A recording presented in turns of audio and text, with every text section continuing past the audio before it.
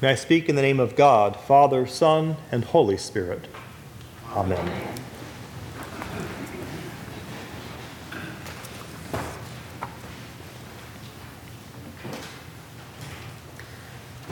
Well, despite the 30-something degree temperature last night, spring is actually here. Yesterday was the red letter day in astronomy, when the sun crosses directly over the equator on its path northward leading to summer, the vernal equinox. There certainly is a lot of change in the air and in the world around us this time of year. Trees are starting to blossom, flowers are sprouting, and as much as I try to stop them, weeds are coming up all over my lawn. Now, I've never had lawn envy before I moved here, but my front lawn has become kind of a personal challenge for me this year. We're trying to use all natural and organic herbicides and fertilizers, but I'll tell you, some of these weeds are really testing my resolve. I know the last thing you want to have happen is for a weed to grow up enough that it goes to seed, because then you're not just dealing with one weed, you got a whole bunch more to worry about. I think I have a plan this year, but we'll have to wait and see how things actually pan out.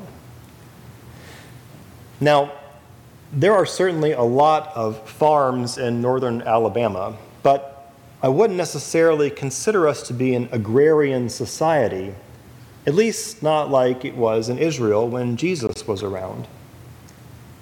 We know Jesus grew up in a carpenter's house and probably learns a good deal about carpentry from his earthly father, from Joseph. But it's also apparent that Jesus was more interested in the metaphorical aspects of farming rather than the biological or the economic characteristics. For example, we hear this morning how he told his disciples and some Greeks that unless a grain of wheat falls into the earth and dies, it remains just a single grain. But if it dies, it bears much fruit. Now, what was Jesus trying to say? I don't think the writer of John's Gospel was trying to prove Jesus' prowess in farming or that he had a green thumb in his last days on earth. But instead, Jesus was taking perhaps the most common, everyday, mundane object known to the Judeans and making it represent something divine, transcendent, and utterly amazing. Now, since I'm neither a first-century Judean or, for that matter, have ever had any exposure to wheat other than buying flour in the grocery store, I decided to embark on a little Wikipedia quest to satisfy my curiosity about this. It turns out that wheat berries, the seeds, dry up on the stalk, eventually falling off and landing in the soil. Now, to someone like me and the common onlooker, that grain appears to be dead. What was once lush and green and full of life on the stalk has become dry, brown, hard, dead. So how then could a first-century farmer in Israel explain how placing this small dead grain of wheat into the soil result in an entirely new living wheat plant, itself producing 50 new seeds? If we think about it, this was before modern science explained all that, and each new wheat plant that sprang up must have appeared nothing short of a miracle, a mini resurrection of sorts occurring thousands of times each year in a farmer's plot. Jesus uses this rich metaphor not only because each and every one of his hearers could immediately relate to those images, but because it explained extremely powerful and revolutionary messages as well. Jesus is telling those inquisitive Greeks that, like the grain of wheat, he must die to fulfill his purpose on earth. But just as that single grain can produce a plant with 50 new seeds, by dying a human death and then rising from the tomb, Jesus offers new life to all humankind. That sounds well and good, doesn't it? But then what are we supposed to do with the next verse that we hear? Those who love their life lose it, and those who hate their life in this world will keep it for eternal life. Does that mean that God wants us to be miserable every day of our lives, so we may eventually somehow earn our way into the heavenly banquet?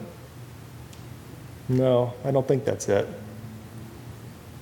But it does mean that we are to love this community of life established by Jesus' death and resurrection more than our own selfish needs and desires. That's really not a new message, is it? Love your neighbor as yourself. Why then is it so difficult for us to live fully into our Christian lives 24 hours a day, 7 days a week? And before you start to be too hard on yourself, just know that you're not alone. When I started seminary in New York City, the wall of our chapel, right behind the altar, was also the exterior wall of the seminary. And on the other side was the sidewalk and 21st Street. There was a woman who lived on the other side of that wall, on the sidewalk. Everybody knew it. Everybody saw her each time we walked in and out of the seminary gates. I wonder why then it took an entire year of all of us shamefully walking past her and not making eye contact every single day before my class finally got together and decided to talk to her and ask her what help she might need. There we were, educated people in seminary, striving to learn what we needed to know for ordained ministry. And I'll tell you what, Syl, that was her name, Syl taught me more about being a Christian than any professor I had or any book that I read for class. She taught me that in order to truly love another person, I had to get off my high horse and engage them on an equal human level. No matter how educated I thought I was or how much better I thought I was than she, I was forced to let a little piece of me die. Actually, it was a big piece of me, called my ego. And in the end, it's something that I found that I actually hated. I wanted that aspect of my being, which kept me from loving unconditionally, to go away, to die. Now, contrary to what some of us were taught growing up, myself included, being a Christian is not all fun and games. In fact, it can be pretty hard work.